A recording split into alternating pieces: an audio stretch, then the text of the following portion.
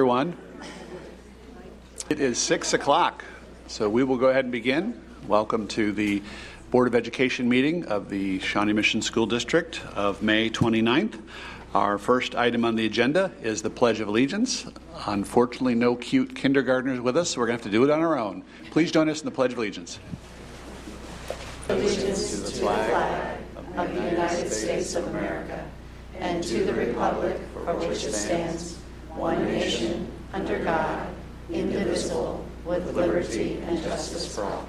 Next item on the agenda is item 1.03, and it's the adoption of tonight's agenda. I'll seek a motion to approve. So moved. Thank you, Mrs. Goodburn. Second. Thank you, Mrs. Zila. All those in favor of adopting this evening's agenda as presented, please say aye. Aye. Those opposed, nay. That passes 7-0. We move on to the approval of the minutes. It's the meeting of May 13th. So moved. Thank you, Mrs. Goodburn. Mac. Sorry. Second. Thank you, Mrs. Zila. All those in favor of the approval of the minutes of the meeting of May 13th, please say aye. Aye. Those opposed, nay. That passes 7-0.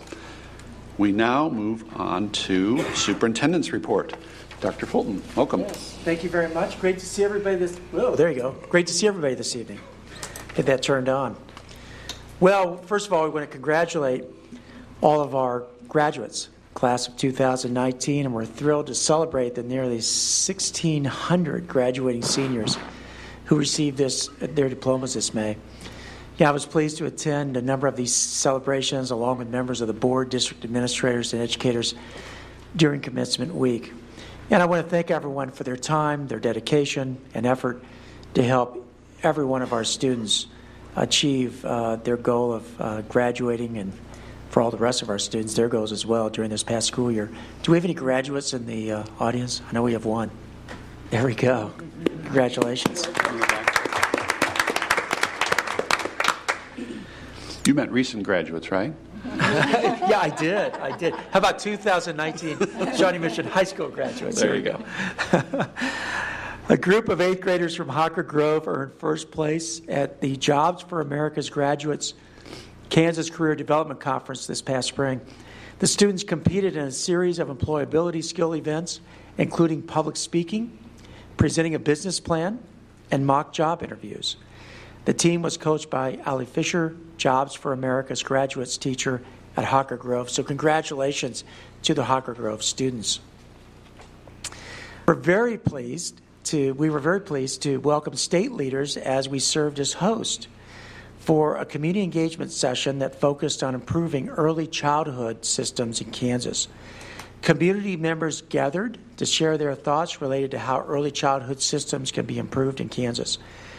The information collected through this session and similar sessions throughout the state will be used to create a strategic plan for early childhood. A link will be shared in the board recap for those who are unable to attend but are interested in submitting input. This week, 2 Shawnee Mission School District students stepped into the spotlight on spelling's biggest stage at the Scripps National Spelling Bee. Myra McGinnis, a 4th grader from Corinth Elementary, and Ishavav Sar, a 6th grader from Briarwood Elementary School, are 2019 competitors in Washington, D.C. More than 11 million spellers took part in a local spelling bee to have the opportunity to attend the Scripps Bee. And these 2 students are among 565 competitors who joined the national competition. Congratulations to both of them. Indian Hills Middle School was named a Kansas Administrators of Middle Schools Association High Performing School for 2018-2019. The honor was given to recognize a school that has demonstrated growth in one of the 5 criteria that is part of the Kansas State Department of Education's 21st Century Accreditation Model. The award will be presented during a conference in September. Congratulations to Indian Hills Middle School. At the 17th Annual Blue Star Awards, 2 Shawnee Mission East High School students were honored for their outstanding performances in high school productions. The Blue Star Awards are given by Starlight Theater to recognize achievement and excellence in high school musical theater. Janie Carr was presented with a Blue Star Award for Outstanding Actress in a lead role for her performance as Ariel in Disney's The Little Mermaid. As part of this honor, Carr is invited to travel to New York City in June to participate in the National High School Musical Theater Awards, also known as the Jimmy Awards. Aidan Connolly was presented with a Blue Star Award for Outstanding Actor in a featured role for the performance of Chef Louis in The Little Mermaid. So congratulations to our students. A lot of fun things going on. This is very exciting. Luke Bledsoe and Jet Semrick, Shawnee Mission East seniors, earned first place in policy debate at this year's National Catholic Forensics League tournament. Luke Knopke and Riley Keeney qualified for the semifinal round in dual interpretation. Senior Nicholas Wallenberg and sophomore Zachary Wallenberg from Shawnee Mission West advanced to the quarterfinal round and placed 16th in the nation in dual interpretation. And I know those debate tournaments are intense, so congratulations to our students for the wonderful job that they did. Well, starting June 3rd, free hot lunches will be offered to all children ages 1 through 18 at Summer Lunch Bunch in the Shawnee Mission School District. All children are welcome to eat at Lunch Bunch, and adult meals are available through a cash payment of $4.25. The meals will be provided from 11:30 a.m. to 12:30 p.m. on Monday through Friday from June 3rd to July 26th at various locations.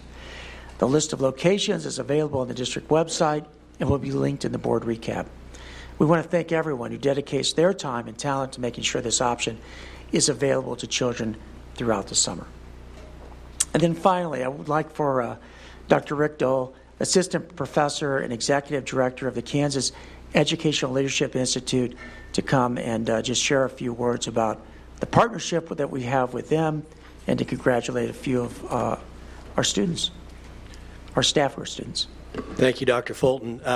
I am a associate professor at K-State, but I spent a lot of time on that side of the table. I got to tell you, I like it more on this side of the table.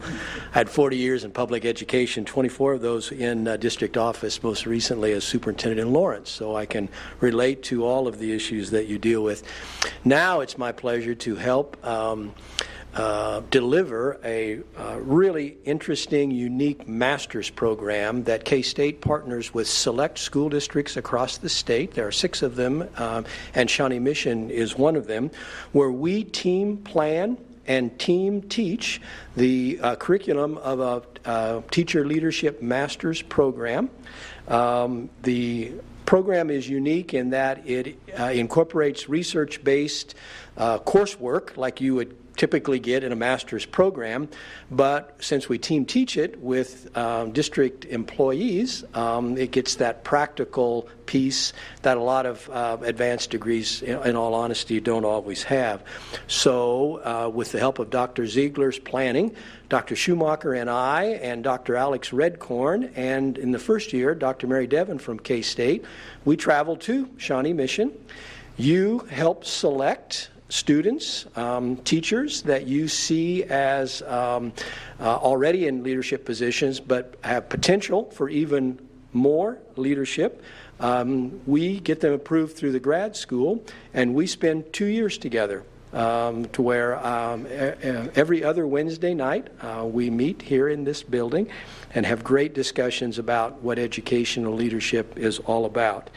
It's a blended curriculum, as I said, with practice and research, but it's also tied to exactly what you're doing in your district. So they have mentors that they talk with, typically their building principal. They have required activities. They have to come to a board meeting and then write about what they see. They have to go to a state board meeting. They have to do a number of required activities. They also have to complete a portfolio around all the ed leadership standards. So it's a wonderful, wonderful program, and like I said, with the help of Dr. Schumacher, we have delivered that, I think, successfully over the last couple of years. The advantages to the district are numerous, but I would point out that really these students are being interviewed for 2 years. Because they're being taught by, in Dr. Schumacher's case, the HR director. So they are outstanding students that demonstrate their leadership and then are ready to lead, not necessarily just administrative leadership.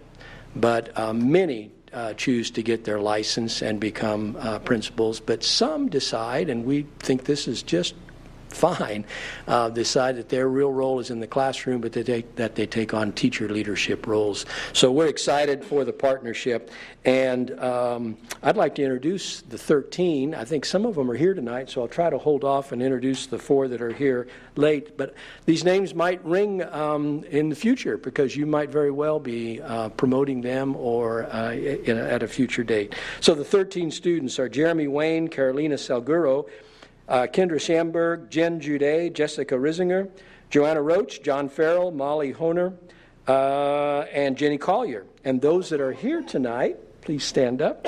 Amy Schick, Gloria Hastings, Aaron Aldridge, and Maggie Carter. So thank you very much from the K-State perspective. We appreciate the partnership.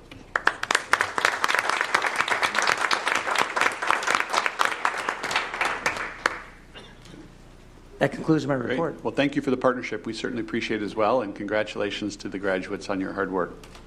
Well done.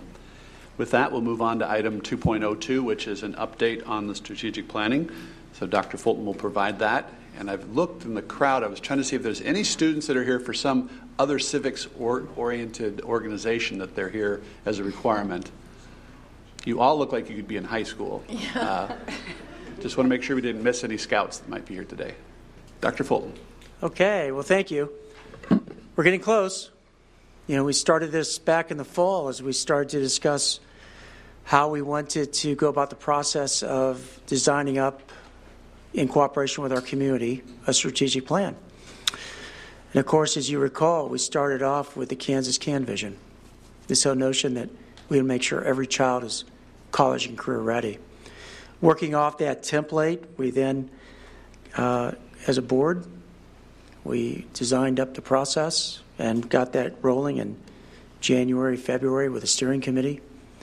That steering committee met and came up with what has now been a widely distributed draft of our beliefs, mission statement, objectives, and parameters, along with our strategies.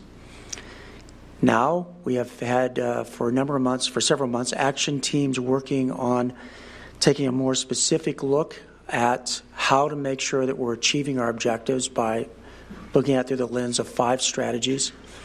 They are in the process of basically completing their action plans. In fact, those are done.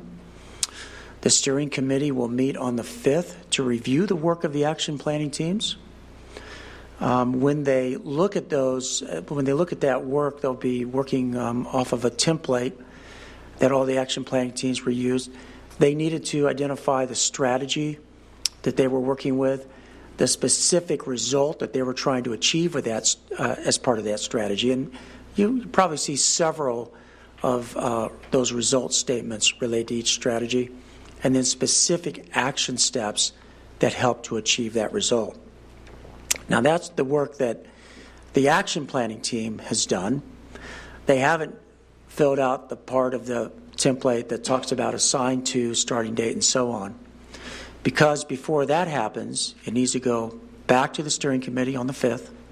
They'll review all the work, make any final modifications that they want to make.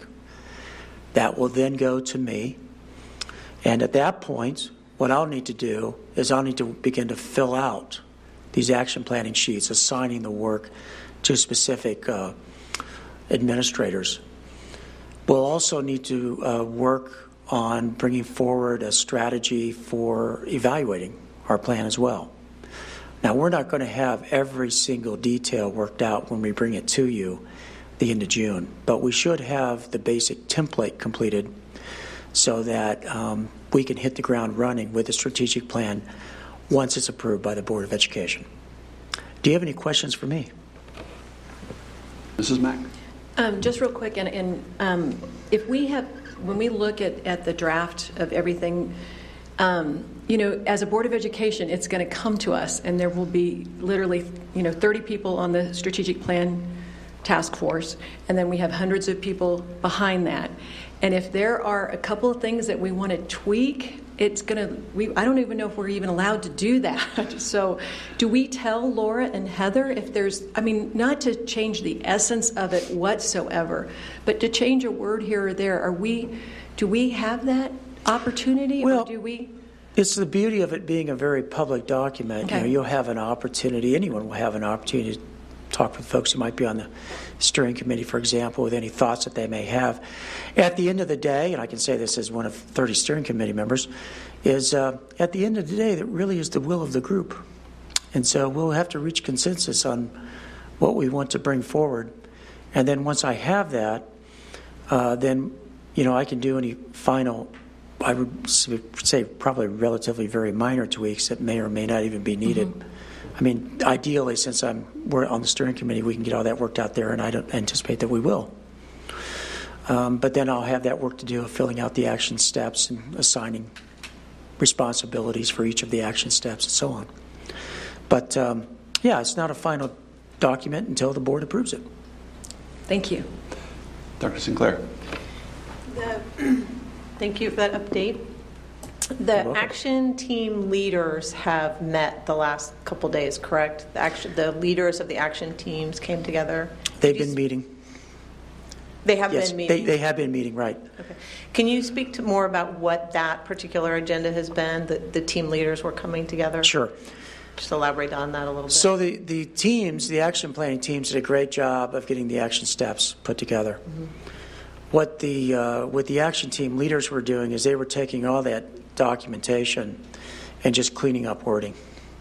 Trying to make sure that wording was consistent throughout the documents. They didn't change the content. They were just cleaning up formatting, making sure that the intended message was the received message on the document. And then just, again, getting it formatted so it was ready for the steering committee to review. Okay.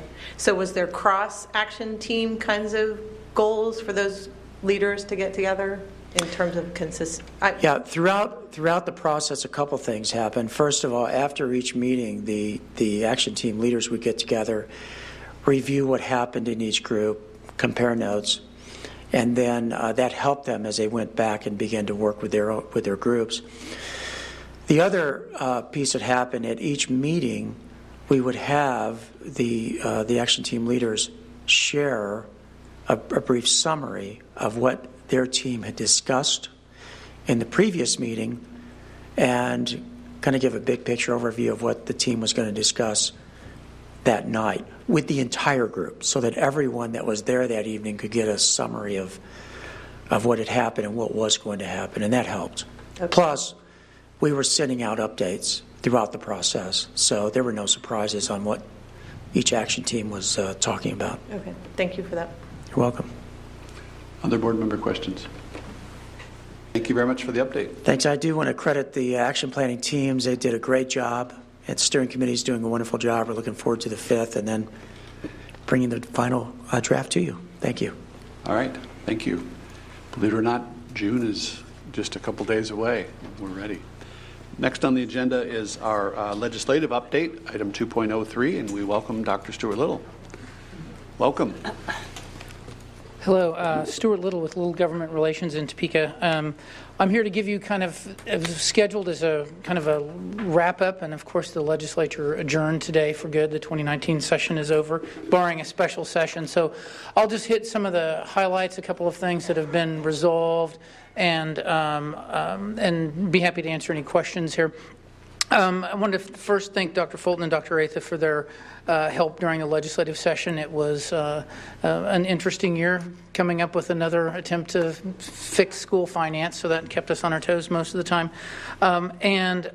Today was the last day where we wrapped up everything, and at this point we're essentially waiting on the court to give us a decision on the Gannon case, and I'll talk a little bit about that. But the issue today at the end of the legislative session concerns some budget issues, the tax policy issue. I've reported on those issues because the amount of revenues always had an impact on what we do with school finance. So I'd mention a couple of things. The governor had passed and the legislature had passed a budget that had added some, in many places, funding where there had been an absence of that in the past. Child welfare, corrections, mental health, a whole bunch of things where funds were added in, and was part of the budget process. Of course, resolving the budget got tied up in the issue of Medicaid expansion, as you will recall, and following in the media that there had been some issues that the budget bill was being held up to try to get the Senate to take action on Medicaid after the House had passed that. And that issue was eventually resolved when the coalition fell apart and the budget was passed. And then the other issue that was passed as we got to the end of the legislative session, because I actually haven't been here since the legislative session concluded, since we haven't had that opportunity, but that was all done. And then the second tax reduction bill was passed. The first one that was passed in February was vetoed. It was going to cost about $500 million. The second bill, which was much smaller and limited in scope, which was going to be about $300 million over 4 years, was passed at the end of the regular session. So regular session ended on the 5th of May. Governor signed the budget bill but vetoed a couple of items and then vetoed the tax bill. So when the legislature came back today, they took action on the budget bill, on the tax bill. The budget bill, both the House and the Senate voted to override the governor's veto. There were several education-related items in their reading program that had been there for that had been added to the budget, as well as the Teach for America program and some other funding, so a small bit for mental health, $51 million, and an additional CAPERS payment. Those were all overridden, so those funds were added back into the budget. The legislature did not vote to override the governor on the tax bill, and so that the tax bill is dead, which if it's a elimination of what would have been a reduction of about $100 million in taxes this year, but it also gets the ending balance up for the next few years by $100 million going forward. And of course that's related to making, in some ways, to making those ongoing payments that will be needed, the $90 million a year for the school finance resolution. So the budget issues were resolved, and then the last issue that I would mention would be to talk a bit just about the Gannon case, because since the last time I was here and since the legislature adjourned they had the oral arguments for the Gannon case, and we've all followed along there. In the most simple terms, the state had argued that equity had been addressed last year, and the court had agreed to that, and that they needed to come back and add and the inflationary factor. They came up with the $90 million a year for 4 years, $360 million. The Department of Education, the governor's office, the House and the Senate all passed that and sent that in Senate Bill 16 to the Supreme Court. I've included on page 5 of my report an itemized list of everything that was in that bill. Just, I don't know that you all had ever seen that. There's some policy issues in there as well, but I wanted you to have that. So then they had oral arguments that were brief, about an hour. The state argued that the fund, they had done what the court asked, add the inflationary factor, and that the state needed to release jurisdiction. There was some pushback from some members of the court that the last time the legislature had passed a multi-year funding was in Montoy in 2006, 2007, where they failed to fund the final years, and the court said, should we trust you again to give us a multi-year, 4-year funding package? The plaintiffs argued that the funding had been miscalculated, and this was an issue that we discussed earlier, that essentially the State Department of Ed had added $90 million a year, which was essentially the inflation factor between 2012 and 2018. How much was inflation? 1.44%, $90 million a year. So that's what everybody stuck in. And then the plaintiffs at some point decided that this needed to be compounded. You were adding, so we were shorting essentially how much we were funding the makeup inflation. They made the argument to the court that they would accept, the plaintiffs would accept the $90 million for this 1 year, but they want the legislature to go back and add that multiple compounding impact of adding those funds back when they come in. They also asked the court to retain jurisdiction on the case so that they could follow through and make sure that all 4 years of funding were included in there. Obviously, the court set a self-imposed deadline of the end of June last year when they asked the legislature legislature to go back. So it's probably fair to say before the 30th of June we'll have a decision from the court. I think in general, lots of folks who've been participating in the process, watching the process, believe what maybe the most significant issue left is the jurisdictional question. You've got bipartisan governor and everyone agreeing on what the funding should be. So the question may be, of course, the court can come up with any other issues they want to include in that, but the issue most likely may be the retaining jurisdiction for some amount of time. Once that issue is resolved, it sounds like a minor issue after 7 years, but when that issue is resolved, we'll have some sense of where we're going and what the funding will be like. And I know Russ has talked to you all about what that revenue will look like. In June, the Legislative Coordinating Council will meet and talk about interim committee topics. I suspect there may be some education fatigue after spending the last 3 years passing school finance bills for the last 3 years. And so I don't know if we're going to have any interim studies or any issues related to that, but we will be watching for some of the post-audit stuff that they'll be doing as part of school finance. I'd be happy to answer any questions you might have. We're otherwise waiting for the court. So. Great. Thank you for the update. Board member questions. Mrs. Mack. Thank you, Mr. Stratton. Stuart, as we look at how much money we're actually getting from the runs that we're getting from the formula this year, it's not a lot of money. And as I've talked with other publicly elected officials, I found out, for example, DeSoto has only 7,400 students, and they're getting over $7 million increase this year on the funding. So instead of being, once again whining, here we are in the Shawnee Mission School District, going, we would really like some more money in the Shawnee Mission School District. I see two areas where there are revenue. One is to take the lid off the LOB, and the second is to try and get some form of reimbursement for our special education. Now, it's my understanding the state put in about $65 million, is that right, Mary, this last year into special education. Their target for reimbursement is 81%, and there are districts still getting over 100% reimbursement, and we're in the 60% range. Can you explain why we don't get full special education reimbursement? Well, that's...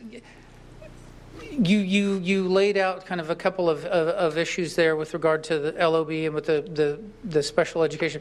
I'm not an expert on special education, but we have and somebody's going to be more skilled at answering this question than I am, but the last time, probably at least 5 or 7 years ago, there was some time and energy spent on looking at special education and the range of reimbursements. Of course, we're reimbursed for costs incurred, and there are any number of issues with regard to special education. It has to do with where you are geographically and what your staffing costs are in some parts of the state compared to a more competitive job market, and so that you're getting reimbursed at the same rate, but your costs of doing business are higher in certain locations.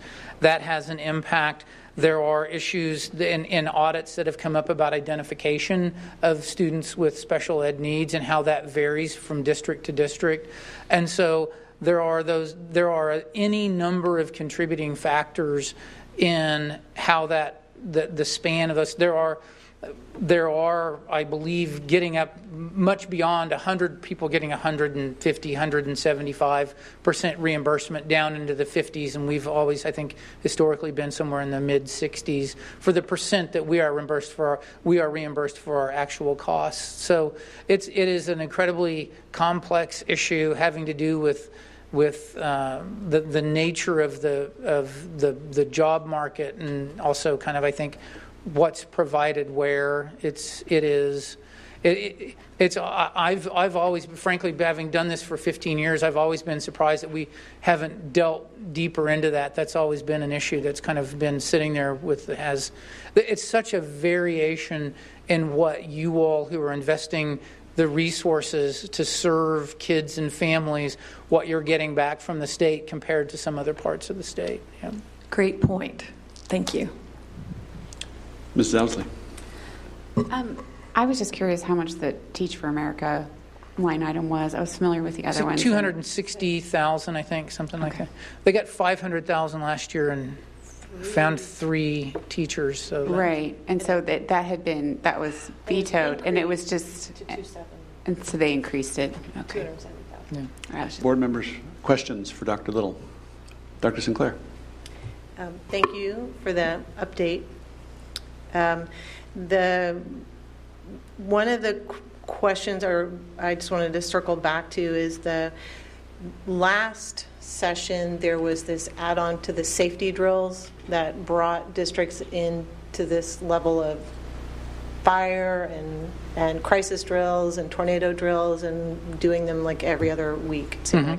That was cleaned up this session, correct? So I do we're not remember the bill number because it passed and the governor signed it more than Early. a month or so ago. But there was legislation that I believe set a minimum of 9, and you were essentially going to have like 2 fire, 2 tornado, 3 other kind of thing. So there was, and everyone was keenly aware of the impact of 2 years ago what happened. So yes, that bill was passed. I'll look up the number and send it to you. That's okay. The numbers. I just wanted to refresh our memory on that one. I think I was not the only one that heard from a number of parents about the concern about at least the frequency of crisis drills, particularly for our early elementary school age kiddos. And so, knowing that piece of statute has been cleaned up, I think, is important to us. So, 128. Thank you. thank you. And then, may I ask Yes, one more? please, go ahead. So the budget bill was overridden. So that correct. So the tax bill was not, but the budget. That is correct. The items, the tax bill, which as a separate piece of legislation was, yes, all up or down. You're either going to override or veto, and the House failed to have sufficient. They failed by 5 votes to do that, and so the Senate didn't even take it up because it wasn't going to get there. But the House and Senate both overrode. I think there were probably 5 provisions that the governor had line item vetoed in her budget. So the rest of the budget bill was through. This restored the things that she took There's out. a couple of things. So that changed the ending balance down to about $600 million or something instead of $800. I think it was higher than. I think maybe 600 in a year out. I think it's 900 for this Okay. this fiscal year, which is what, a month left. So. Okay. One other question, but I've lost it, so I can follow up with an email my notes. Thank you. Great. Any other questions? Yes, Ms. Dowsley. So they're supposed to have that certain amount of cushion in the statute that says they're supposed to have a certain amount left over, and they're now beyond that because the vetoes were overridden, the line item vetoes were overridden. What happens with that? I mean, I feel like we've been in that territory before, and I don't recall anything happening when we've dropped below the statutory requirement for the balance. Statutorily, we are required to have a 7.5% ending balance, which is somewhere in the neighborhood of, I think, about $800 million or so. And so we have not, probably since about 2006 or 7, probably been above 7.5%. And so this probably is the first time in at least 10, 12 years that we've had over a 7.5% ending balance. And I think we're closer. I think I read somewhere we're maybe up to about 9.5%. And then we'll be just about even, I think, in 2020. Of course, we'll have another round of revenue estimates and those kind of things. And essentially, the legislature just waives that statutory requirement, and they say, notwithstanding the 7.5% requirement, we're going to have. I mean, there was a year we had, less than $1 million left at the end of the fiscal year. So. Anyone else? Thank you very much for your work on our behalf and for the update. We appreciate it. Thank you. Next item is board report, item 2.04. I'll see if there's any updates from any of our board members. Reverend Guy for SMAC PTA. I have no report this time. Thank you. And Mrs. Owsley from our Education Foundation. I have no reports. Right, thanks. And KSB, Mrs. Zila? We meet June 7th and 8th, I believe it is. All right, thank you. And Dr. Sinclair, any legislative updates beyond what we just received? Thanks. Our task forces, Mrs. Goodburn, regarding constituent services. No, I believe we have a meeting set, but no, we have not met recently. Okay. And professional services, Mrs. Zila. As far as I know, we have closed the application process and are moving on to interviews with prospective candidates for in-house counsel. All right, thank you. And our Policy Review Committee, the newly selected chair is Mrs. Goodburn. Any updates? Yes, just that we're meeting. So we met last week and we'll meet again tomorrow morning.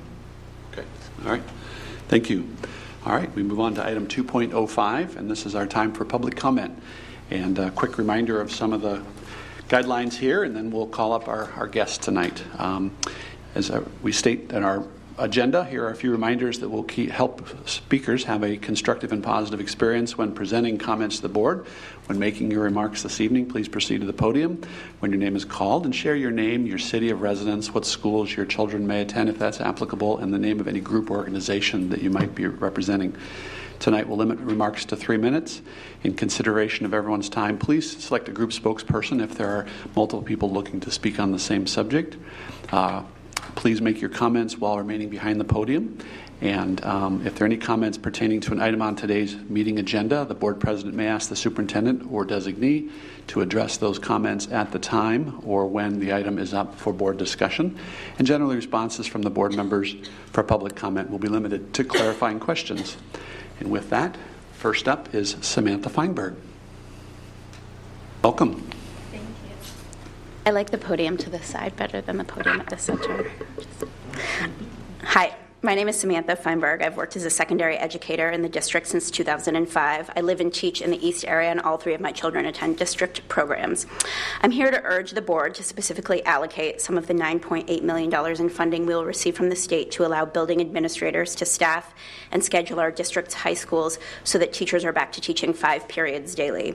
I'm here representing a large segment of secondary educators in the district. At the completion of my remarks, I will submit to Ms. Wintering a copy of a letter for each school board member signed by over 220 high school teachers across all 5 high schools. While I won't claim to represent 100% of our high school teachers, my comments tonight represent the position of a critical mass. My comments tonight will highlight the content of the letter, which is lengthier than the 3 minutes public comment will allow. Many of the teachers who have signed this letter are long-term employees of this district. We're people who recognize that this is not a job but a true calling. We take pride in our district, our schools, and our work. We're not here to complain. We're here to ask for your support in order to do the job we love with the pride of knowing we have done our absolute best for our students. Sadly, our current teaching load limits our ability to do this. For the past several years, high school teachers across the district have taught 6 out of 7 periods daily. Teaching 5 out of 7 sections is the norm nationwide and in all of our neighboring Johnson County school districts. At the time of the change, a general sense was that scheduling us for 6 sections each day was related to funding, keeping staffing numbers lower to save money. Teachers believed that we were being asked to accommodate a temporary tightening of the belt and that we'd return to 5, a more sustainable load that's quite challenging but allows us to be effective. After years of school funding that has put public schools in operational jeopardy, Governor Laura Kelly has signed the bipartisan K-12 spending bill granting us the additional funds mentioned earlier. To put high school teachers back on 5 sections daily would require less than 2% of the district's operating budget. We believe now is the time to make this decision as the district and SMNEA engage in contract negotiations. Our district's current KESA goals pertain to responsive culture and relationships. These are worthy goals that certainly support improved outcomes for students, but some of the practical considerations that come along with scheduling teachers 6 out of 7 daily periods or 6 periods of 30 students, 180, create impediments even when teachers strive to support these goals. Let's take a glimpse at numbers further. Less 25 minutes for lunch and a 50-minute daily plan period. A teacher has 345 minutes of direct student contact each day. Working with a student number of 180, this averages out to 1 minute and 54 seconds dedicated to each of her 180 students.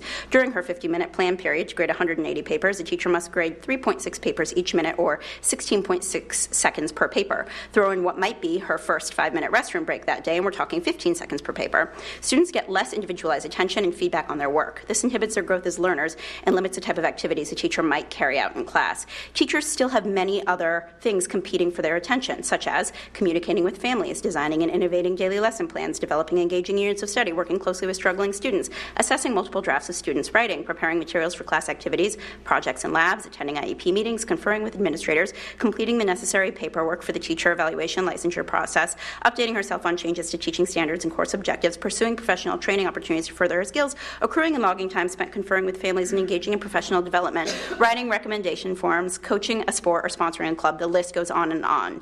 There are many additional things we do. above and beyond this, and I know my time is running out, or has run out. Teaching 6 sections each day creates a distinct impediment to being able to accomplish the tasks mentioned above. Obstacles that bar us from accomplishing these tasks hinder our ability to maintain responsive culture and build relationships with our students. This is not what we want.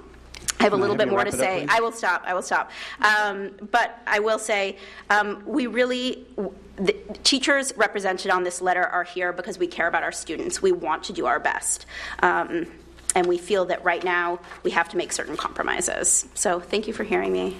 Thank you for comments and your service to our students. We appreciate that. Any comments from our board members? With that, well, Susan Hallstrom. Thank you. My name is Susan Hallstrom, and I am a science teacher at Shawnee Mission East High School. I'm here to reiterate what Samantha talked about and to talk about some of my own experience and some of my colleagues' rather challenging experiences that have become our reality since we've been teaching an overload of 6.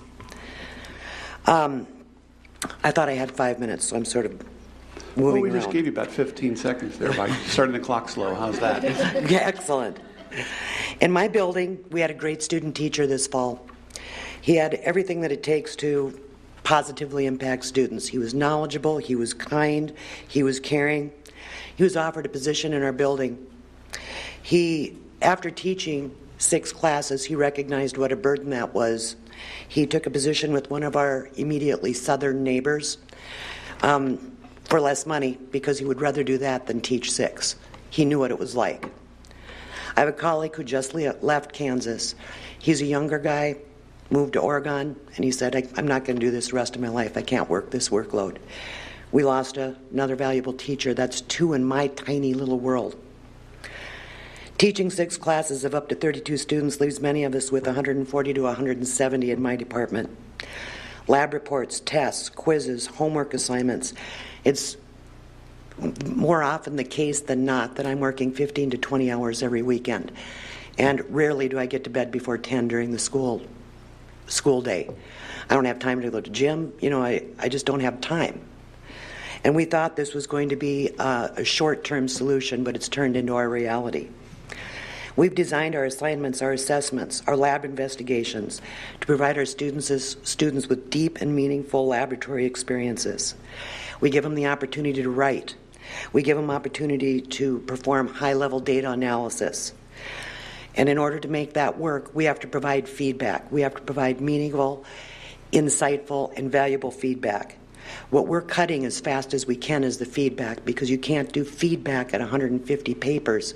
If I have 1 minute feedback for one lab 1 day a week, that's 2.5 hours for one assignment. Setting up, preparing for laboratory investigations is laboratory and time intensive. And we are just not able to do what we used to do when we had 5 classes. Add this to the fact that class sizes have increased and we're finding it harder and harder to develop relationships. When we have huge classes and you're dealing with 6, we find ourselves doing more crowd control and less relationship building. And none of us went into teaching for that to be our reality. I sit on the Kansas Department of Education Committee of Teacher Supply and Vacancy, and we talk about why Kansas is losing, not able to recruit, and can't find teachers. There are a lot of things that contribute to this. One of the things in this district is that workload matters. We went into teaching because we love our students, and I'm not saying that lightly. I love my students. I give them all I can give day after day, and it's very hard when it's never enough. I don't have all the insights. You people probably would love to give us all the resources we need, but I'm here to ask that you dig deeper and just give us what we need to give our kids what they deserve. Thank you. Thank you, and thank you for your service and dedication to our students. We appreciate that. Next up is Lauren Ingenham. Welcome. My name is Lauren Ingram, and I live a block away from here, and my daughter attends North. I'm here because I'm a product of this district, from kindergarten to senior year in the South area, and for the last 10 years as an elementary art teacher. Recently, I resigned because I accepted a teaching job in another district. Why would I leave after spending almost my entire life as a member of this community? I'm leaving because it was the right decision for me to seek an employer who values teachers' expertise and in doing so provides a superior education and safe environment for students. I'm leaving because SMSD tells teachers that we're lucky to work here rather than saying that they are lucky to employ us. SMSD tells us we're the highest paid teachers while ignoring the fact that we have the highest workloads. We teach more classes, we have shorter plan times, and we have larger class sizes than any other district in this area. Switching to ABCD scheduling increased my workload by 20% each week. My colleagues in middle and high school faced a similar workload increase when they were made to teach 6 classes a day instead of 5. After 3 full years of teaching 30 elementary art classes a week, I decided I'm finished.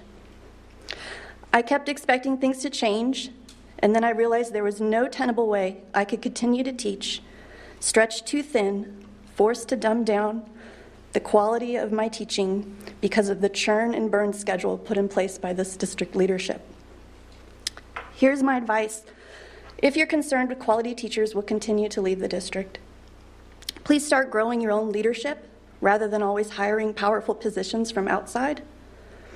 Please look closely at who you're hiring as principals and begin to include your teachers as part of the process, selecting a leader who will best fit their school. Please commit to hiring only certified, licensed, trained educators to fill open teaching positions. Please hire more support staff and train and pay them appropriately. Please make research-based decisions for curriculum implementation and hire specialists for specific curriculum categories rather than lumping all of curriculum into 1 or 2 persons' workloads. Please provide quality professional development, not flavor of the month, quippy, vapid platitudes designed to reinvigorate and energize your workforce who frankly can see right through it and expect better. Don't let children get lost in overcrowded classrooms. Don't let teachers feel unwanted. Don't let teachers feel like criminals for asking questions and providing expert solutions. Instead, create a pathway for teachers to problem solve and feel safe and trusted in their buildings and in their district, rather than communicating in, if you don't like it, leave, style of leadership. We might take you up on it. Thank you very much, and thank you for your service to the district. We appreciate that. Next is Gretchen Shanahan.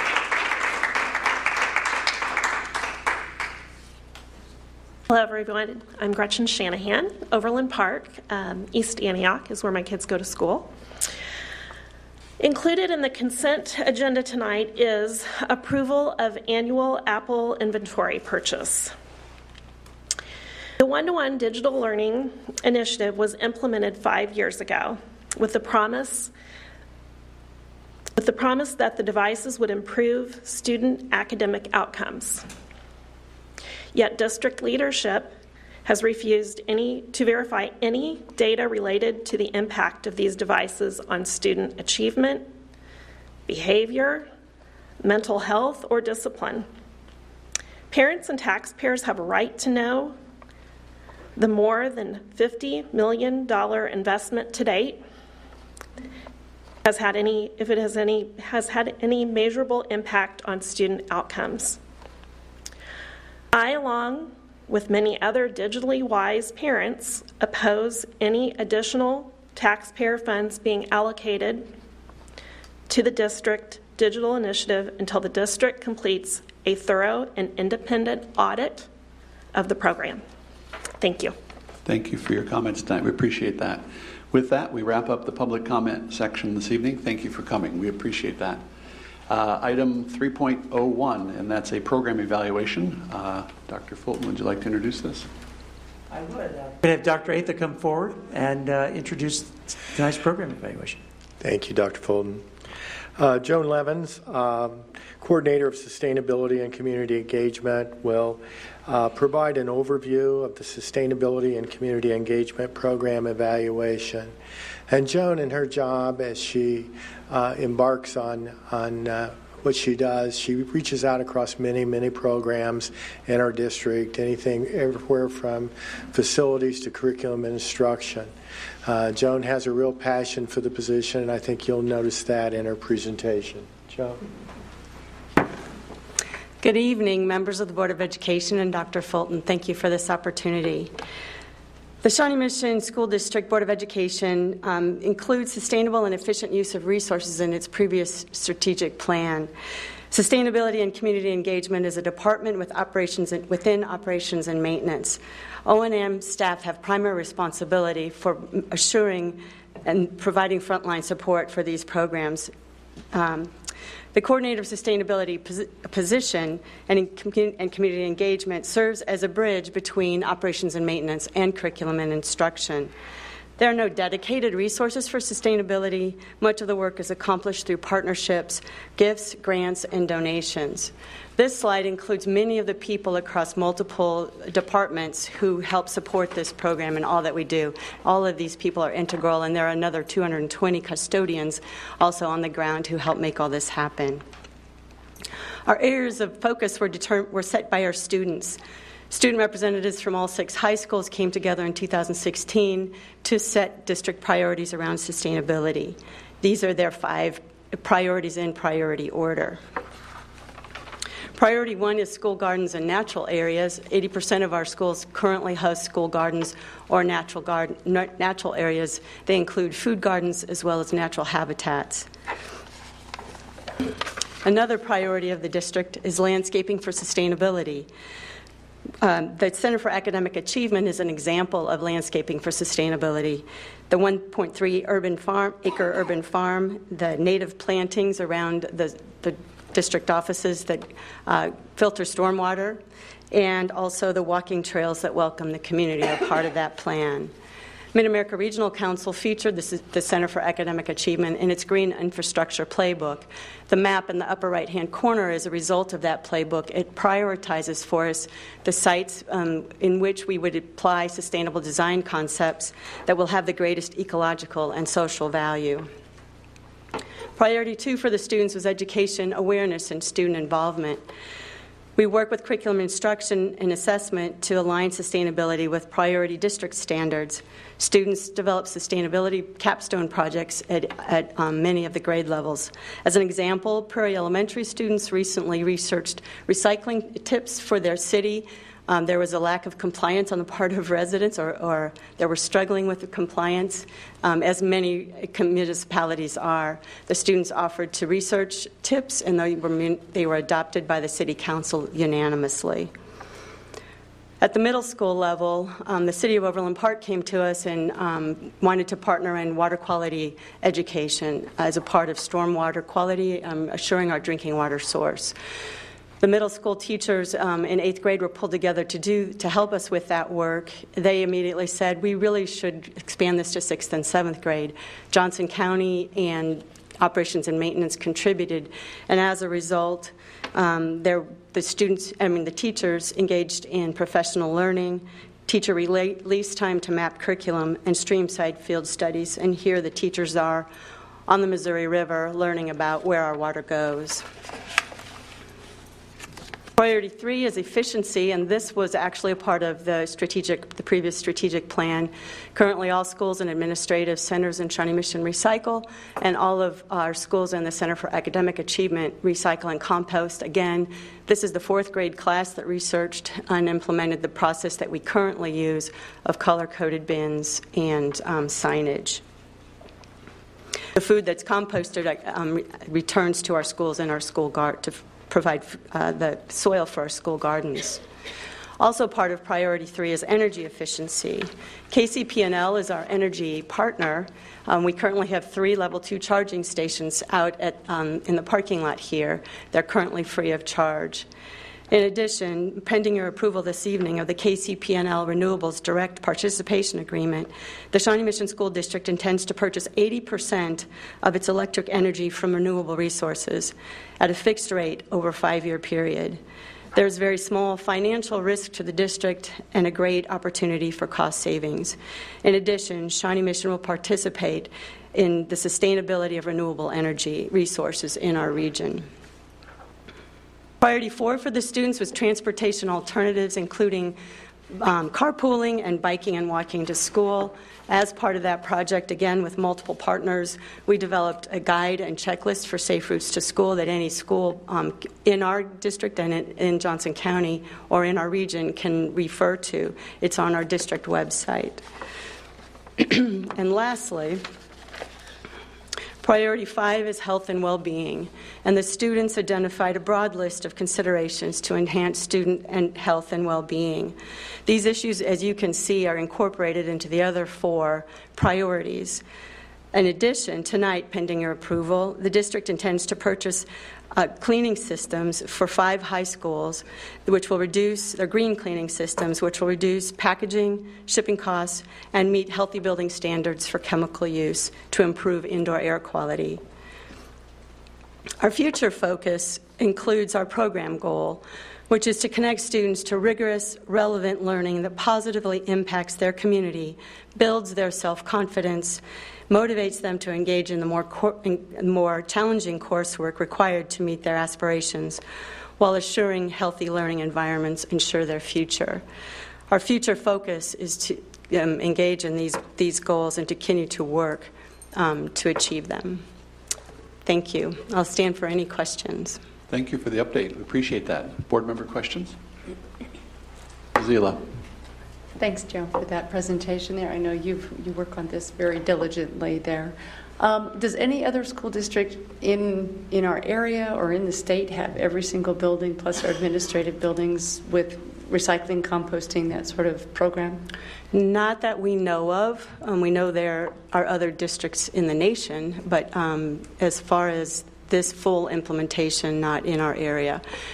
But we do share our resources with other districts, and we welcome their contacting us and asking us what our system is, and we share our resources with other districts. And this all began with a very grassroots type of effort, Absolutely. as I recall. Yes. Early on in 2007, actually, the food service, and they were listed on the early slide, the food service eliminated styrofoam in 2007.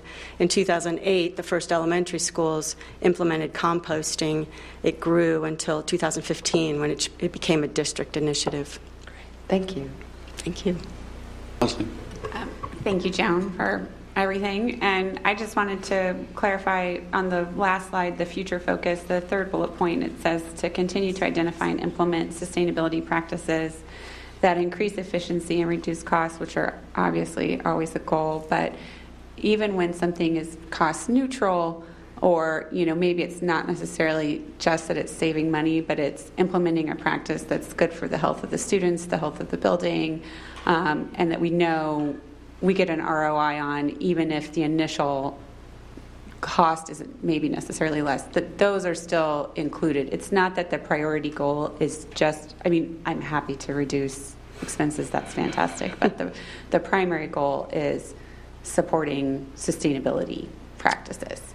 Yes, and integrating them into student learning, making it's great hands-on learning opportunities. And then how many pounds of food was it that was eliminated from the 600,000 pounds of food in 2017 were eliminated from the landfill. That's well done, kids. I know I've been in my kids' cafeteria lunchroom, and it's a great system, and I'm really proud of the students of the district for implementing it and following it, and that's really phenomenal. Thank you. Dr. Sinclair? So this is kind of I don't know if it's a speculation, but do you see any momentum or particular excitement around either bringing any particular initiative around sustainability efforts to a larger scale within the district, or do you see an excitement maybe for some new element of the sustainability efforts? There are many more things to be done within the district. I guess these are the beginning steps, and there are many more steps that can be taken. I feel like this initiative is broadly supported across every department, in every building, and that there's a growing understanding of the impact on student learning. We're beginning to look at that more closely. so that it's not just good for the environment, it's also good learning opportunities. So really connecting the sustainability efforts with the day-to-day, moment-to-moment learning opportunities, curriculum and instruction. Exactly. We really focus on our students. There are numerous student projects, student-led projects that are really helping guide us and reinforce the work that we're doing. Are there any my last part to this, are there certification opportunities at a high school level around sustainability that you're aware of, that a student could leave with any kind of... I'm thinking. I just didn't know if that's... I'm sure there are. At this point, I'd have to look into that more closely. They're sustainability related. We partnered with the U.S. Green Building Council, for example, to pilot schools as teaching tools in 2 schools. There were only 12 schools nationally that participated in the program. We're having conversations about what's the next step. Actually, we're talking later this week. That is a certification entity, but there's nothing at this point that I know of. Thank you. Open to suggestions. Appreciate that. Mrs. Goodburn? A couple things. I noticed in the long report you mentioned the 2016 Sustainability Youth Summit priorities held in March of 16. Now we're coming across most of those kids have probably graduated by now. Any chance to bring that back at some point and have? We were just talking about that this morning. Actually, when should we schedule the next summit? And we're hearing that from our students too. They're ready to come back to the table and talk about this because we do reference this. Yeah, it sounds like a good idea. And I remember being at the R&D forum, and there was a poster that you had that showed that 600,000 pounds in buses, school buses. Do you remember how many buses it was? I remember that we, the regional administrator from EPA, actually translated that. I believe it was 70 elephants. I don't recall the number of buses. There are 2 different posters. They generated one year and another the next year with more buses, which is currently at operations and maintenance. They get to have that. In there. It was a lot of buses. It was a lot of buses. Exactly how many, but they were pictured on the poster, and it was a lot of buses. So it just helps give a visual to that 600,000 pounds. But great work. Thank you. Mrs. Mack. You are inspiring, and what you do is infectious and it's contagious. And my understanding is there are a lot more secondary students that want to study environmental education. Do you have much? I have been told that there are not very many opportunities for them. I know there's environmental studies 1 and environmental studies 2, and 2 of our high schools have the environmental labs.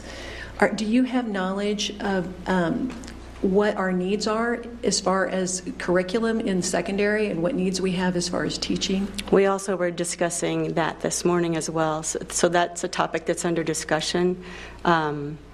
We have, I believe there's also an environmental sciences AP course that's also available for our students.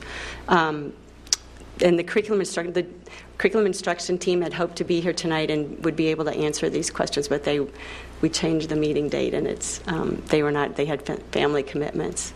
So that I can't answer the rest of that. Not a problem. I was just curious. Thank you. Mm-hmm. Mrs. Owsley. I just wanted to touch base on the Evergy contract really quick so that we could maybe get a little bit more information on that since it's on the agenda later. So it's my understanding that if the local municipalities and boards sign up for this contract, then it allows the creation of wind farms to provide the renewable energy that then brings that renewable energy to our community, and it's cost neutral. Like there's no additional expense for us to agree to that. Is that?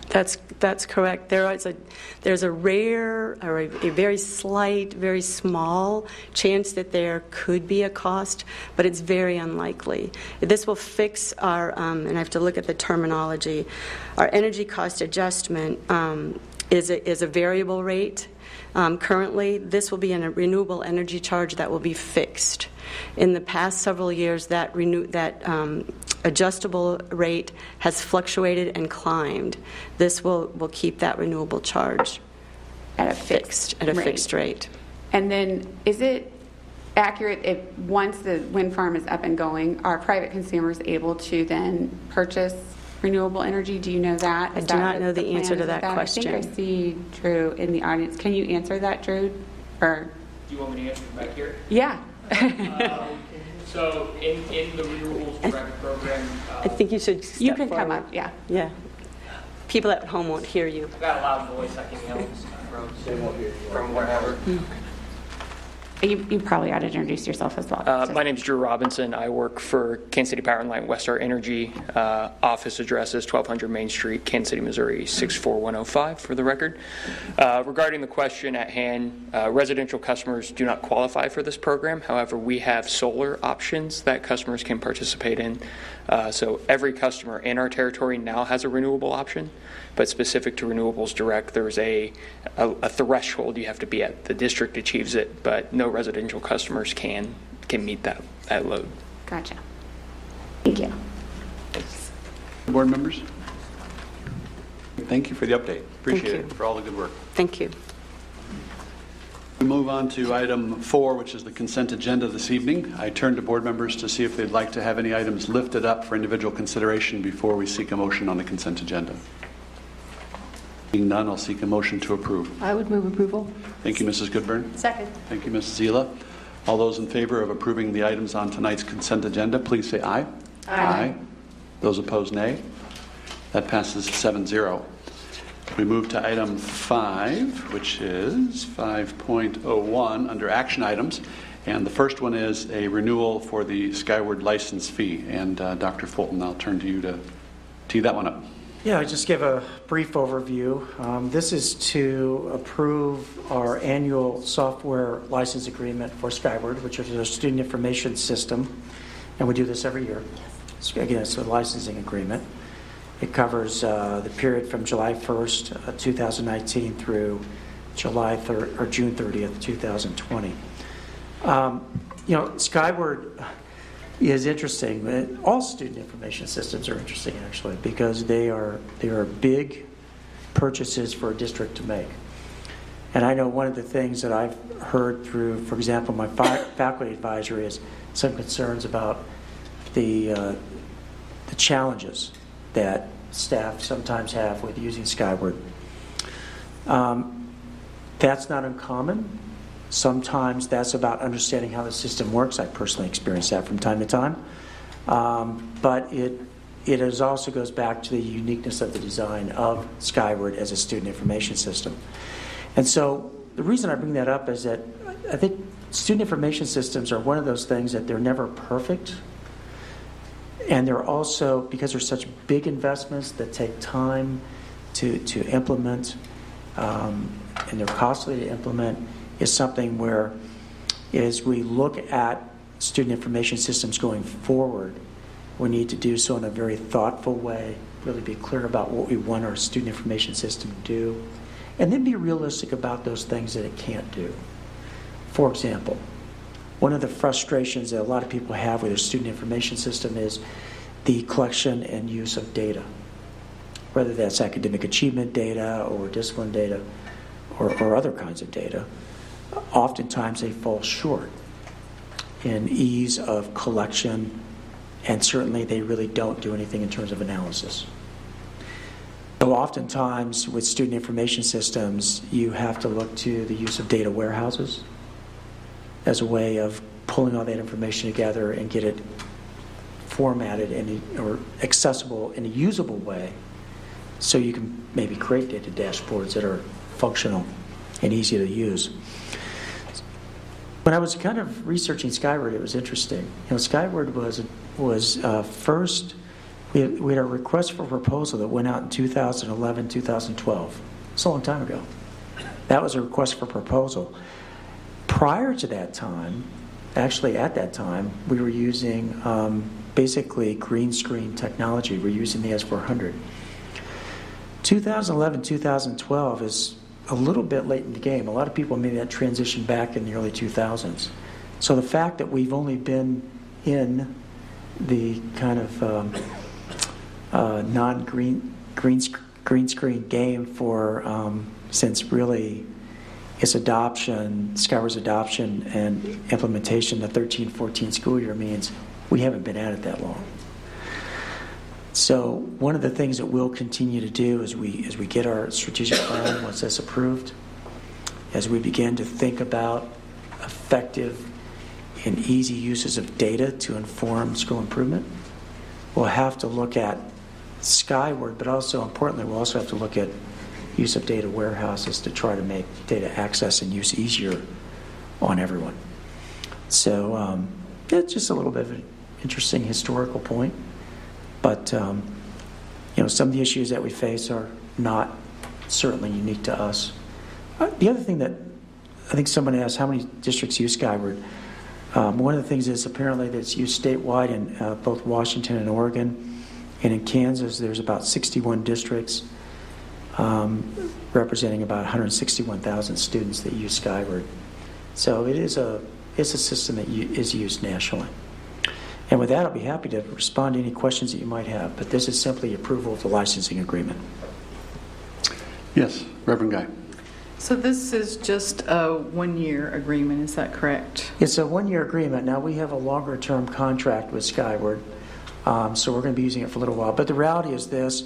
It took from the time of request of proposal to implementation, it was about a 2-year period of time. That's actually pretty normal, 2 to 3 years, before you really think about identify what you really want to do, transition to the new system, get everybody trained, and then actually deploy it. So how long is our contract with them then? It's a 10-year contract. Okay. So and it started, I believe, in 2013, if I'm not mistaken. Yeah. So if we wanted to look to switching to another one, we'd start that process in... If we wanted to evaluate Skyward in light of other tools that are available and get a strategy together to fund that, that's something that could start probably in the next year if we wanted to go that route. Okay. Because it would take several years. Okay. Other board members? By the way, I'm not recommending that necessarily. Just that would be the process. Okay. You've addressed my questions and concerns. All right. I mean, we're basically committed until 2023. We are. We can certainly see if there's any outs to that. But the reality is it would take probably that long to do anything different anyway. Okay. Any other questions? Mrs. Elam. I was just going to move approval of 5.01. Thank you. Second? And that was Mrs. Goodburn. Uh-huh. All those in favor of the item 5.01, the approval of the renewal of the Skyward licensing fee, please say aye. Aye. Those opposed, nay. Nay. That passes 6-1. Thank you. And that will move on to item 5.02, and this is the approval for the purchase of lines of insurance coverage. Dr. Fulton. I'm going to turn this over to Dr. Southwick and have him give a quick overview of it. And if Russ is in the house, Russ works very, very closely. We may call him Russ as well. But this is all of the insurance plans that you have in the district that cover you for your liabilities across the district. We have worked very closely over the last several years, Russ, with additional staff trying to look at what are the best opportunities to provide liability for the district, at the same time reduce those costs when we can, or curb those costs, which we've been able to do over the last several years. And if you have any questions about specific policies, I'd probably lean to Russ for that. Board member questions. We have an attachment summary in our agenda here. Any questions? Seeing none, I'll seek a motion to approve. Move approval. Thank you, Mrs. Goodburn. Second. Thank you, Mrs. Owsley. That'd be... Oh, okay. Jinx. Any additional questions on the item? All those in favor, please say aye. Aye. Those opposed, nay. That passes 7-0. Item 5.03, the KCP&L Renewables Direct Participation Agreement. Any additional information on that, Dr. Fulton? No additional information. They did a great job of overviewing the what we're approving tonight. Board member questions on the item? Move approval. Thank you, Dr. Sinclair. Second. Thank you, Mrs. Owsley. Any additional questions? All those in favor of approval, please say aye. Aye. Those opposed, nay. That passes 7-0. And item 5.04 is consideration for an appeal. This is the student suspension expulsion, and the code number is E19-4. This is an item that we'll be considering in an executive session. Do we have a motion there to move to executive session? This is an item that we will consider executive session. We will then come out and take action as a board afterwards. So we will continue the meeting after that. I move we go into executive session to discuss confidential student information pursuant to the exception relating to actions adversely or favorably affecting a student under coma, and the board will reconvene in the boardroom 20 minutes? I think 10. Minutes. 20 minutes. 20 is recommended. We will reconvene at 7:35. Right. Second. Okay, it's been moved and seconded to move to executive session for a period of 20 minutes. Any questions on the motion? Seeing none, all those in favor, please say aye. Aye. All those aye. Opposed, those nay. That passes 7-0. We will reconvene to continue on the agenda in 20 minutes. Sorry. Mary, did you second it? Oh, or was Patty? Patty did. Okay. Sorry. Is there a point of clarification?